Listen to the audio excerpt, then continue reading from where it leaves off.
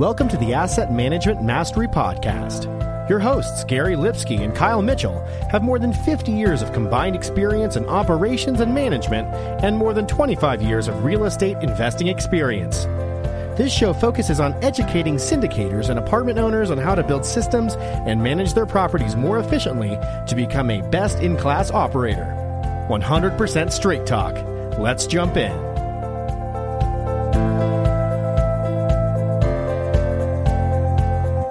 Hey everyone, welcome to our Asset Management Friday segment of the Passive Income Through Multifamily Real Estate podcast. I'm your co-host, Kyle Mitchell, also joined by Gary Lipsky. Also be sure to check out our Facebook group, Passive Income Through Multifamily Real Estate.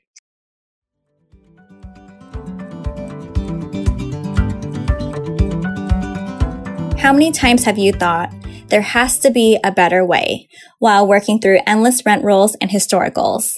Enter Red IQ, who will process and standardize them, generate deep and accurate property insights, and bring you through the final underwriting all in just 5 minutes. As for underwriting, thanks to Red IQ's new Excel add-in called QuickSync, you can continue using your own model and instantaneously populate it with the data from Red IQ with just the click of a button. Request a demo today at rediq.com.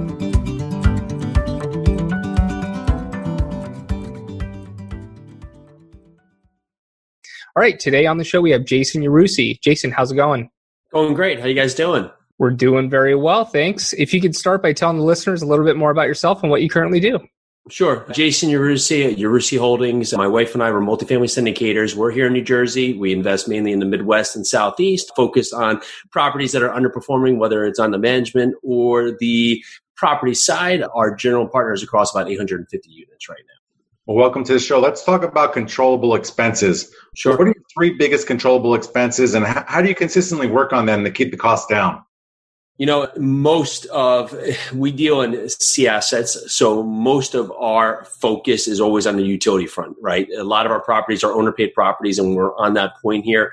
The utilities are always a big red flag when we're coming into them, and especially right now we're in COVID, right? So a lot of people potentially are maybe home, anywhere between 12 hours a day, and they're sleeping for a big part of that. So the utilities are not really in use. But now we have people that are home for 24 hours a day. So we know that our utilities are going to be on the higher end for these months. So we want to always be looking at a lot of things. We actually have been really putting a keen eye on our water bill right now. That's been one of the things that we'll always go for. We're always going to look for, when we go into these properties on the utility side, what can we do to this water bill to limit it? So lots of times we'll put in a water savings plan where we'll actually go in there and change out all the toilets, change out the faucets and the aerators.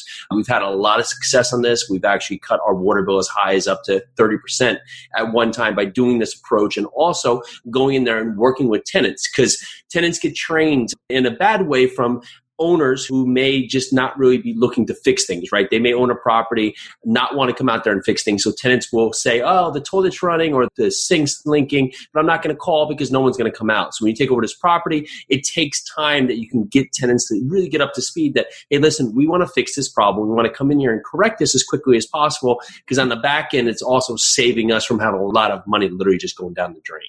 Yeah, I like that proactive approach. And then, so besides water, you're doing probably an electric savings as well, right? Yeah, we're working on electric. If you want to go straight down, honestly, on the utility side, so we want to see where the focus is on the electric side. So if there's anything on the common areas here, we can change out our light bulbs to LED, and also into the units, change on the LED. For heating wise, we're going to look at simple things. We may look at water heaters. If we can go in there to the water heaters, insulate the piping, that can cut down on really some of the heating going out. If we want to look at the attic space, if the attic space is not insulated or there's not proper insulation, a simple thing as that can go in there and actually cut down your utility spend from that just by providing insulation. On a big end, some things that aren't big money makers that you can't see on the front end, but if you're going to go in there, you're going to start really updating on your heating and your AC, you may want to look at your windows. If your windows are single pane windows, don't have the R value left, and now they're 30 years old, you may want to replace the windows. It's a big cost up front, but those are those costs when you go to sell on the back end 3, 5, 7 years down the road. The new buyer is going to hit you for almost double for what you could just change those windows out. So you always want to look at that as well. What's that cost that you're going to put in? You're not going to see that to your bottom line, but it's going to save you from the tenants opening and closing windows all day long, and that they're going to use that as their thermostat. So we're always going to look at there. Another thing that we're always going to look at when we come in there and throughout our hold period is our contracts. Lots of times we get a contract with a certain company, say it's pest or others, landscaping, and we just get comfortable with them, right? So we just say, okay, great. They'll renew every year, and they may have their 3%, 5%, 7% increase that's written into their contract, and we're not reading through the language. Well, that adds up, and we may find that we're actually outpricing the market now because we haven't really paid attention to what we're paying. So when we go in there, now we're paying 25% premium compared to another service where we could come in there and get another landscaping company. It doesn't sound like a ton of money, but if you start adding all these costs up to your bottom line, well, you're losing a ton of money back, and we're going on cap value. So really, that's a ton of money that's being lost on the back end. And right now, where it's a premium that we need to be paying attention for all of our little costs right now, now is the time to get into your numbers and make sure that there's not things running wild. We actually caught our water bill had a couple months overrun where we were tracking it, and we realized there was an overrun coming out from there. So we went back and disputed with the water company and ended up getting like a $2,500 credit back on the statement. So you always want to be paying attention with the bills. Nothing's perfect out there. You know, the utility companies are trying their hardest to mass volume too, but you have to be changing across your bills because all these little pennies start adding up some big dollars. I'm really curious. So you're tracking it on Excel, I guess. And then, so how did you realize that they made a mistake? You know, we actually came down and we've been getting the bills as the bills are tracking back there. And we were just looking at our usage, where our usage should be per unit. We should be roughly $52 to $54. And we were at high points about over $80 per unit, right? So per year. Based on that, this one does bi-monthly. So looking at this, we said, well, we either have a major issue out there on the units. So we did a water walk, or there's something wrong with the building. So we went back out there, resubmitted over to the utility comps, and basically to them do a reanalysis on it and found that there was a credit due.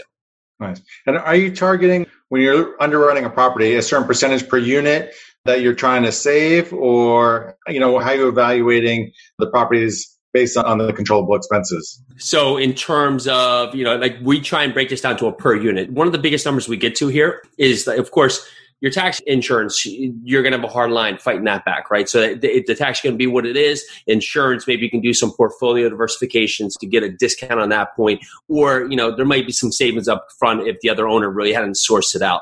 But we want to see, where is this going to be from a stabilized component? Because they could be two ways. Either the owner is way understating what they're spending and they just don't realize it on their expenses. Maybe they're doing their own admin or doing their own taxes. You know, maybe they're doing their own property management. They're not paying attention because they have their own cousin doing repairs and maintenance, or they're paying way too much across the board, right? So maybe they have, you know, 3 maintenance people on a site that really could get away with 1.5, 2.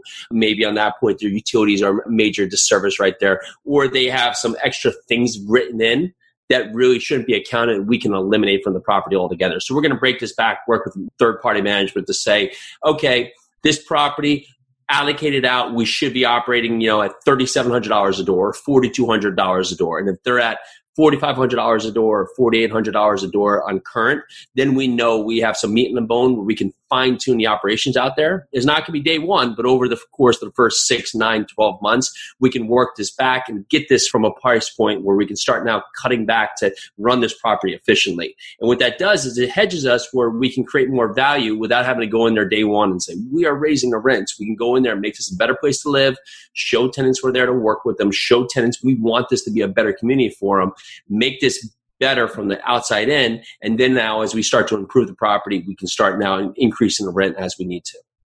I love it. I love it. Now, any other creative ways you're able to save expenses without compromising the property that we haven't discussed? So creative ways, compromising property. We talked on windows, we talked on toilets, we talked on insulation, we talked on, there's green strategies that you can work in on your loan right there. We can start getting some discounts through there. So I'd always look at that point. Even things like shading of trees, putting in trees that can create shading on the property. Because sometimes in hotter climates, a lot of it is coming down at the trees themselves provide that hedge where you're not getting hit all day with the sunlight and that's not running up your utility bills. You don't have the right insulation. That would be my main ones coming across. What else would we put in there? Contracts, of course, from that, without going into the rent side, we'll always look where we can bring on other contracts from the income side, you know, like if we're putting on laundry contracts or cable contracts. The other way, which I haven't had, that if I do, is deregulation and regulation on utilities. There is utility arbitrage out there. So we're in a regulated state, in most of our places. So if I was in like a Pennsylvania where it was deregulated, I think it is, then I can go out there to a utility broker and work on buying cheaper utilities across the board instead of coming back. I haven't been able to utilize that strategy, but I would definitely do that. And I've looked a couple times if I could go in there, because then I could buy a bulk package and get that across. And then other things are like simple things like garbage, right? You look at your garbage. Generally, do you need 3 pickups a week? Could you cut this down to 2? So you want to look at certain things right here just based on performance. Is this necessary to make this property perform the way it can? Or am I just adding on a separate day because that's just what they were doing before? I love how you really analyze every single expense item. It's so important. Let me pass it over to Kyle to wrap this up. Yep. Jason, we ask every guest this final question. What is your asset management superpower?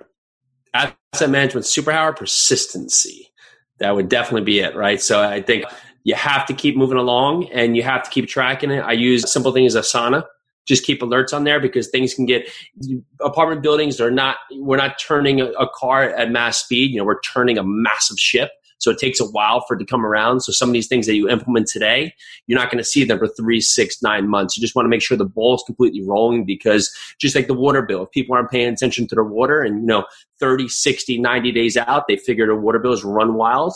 Well, now that, it's going to take them another month, 2 months, 3 months to fix that. That's basically 6 months of really a lot of extra expenses just because they haven't been tracking it as well. So you just need to keep consistent on it and really just be persistent.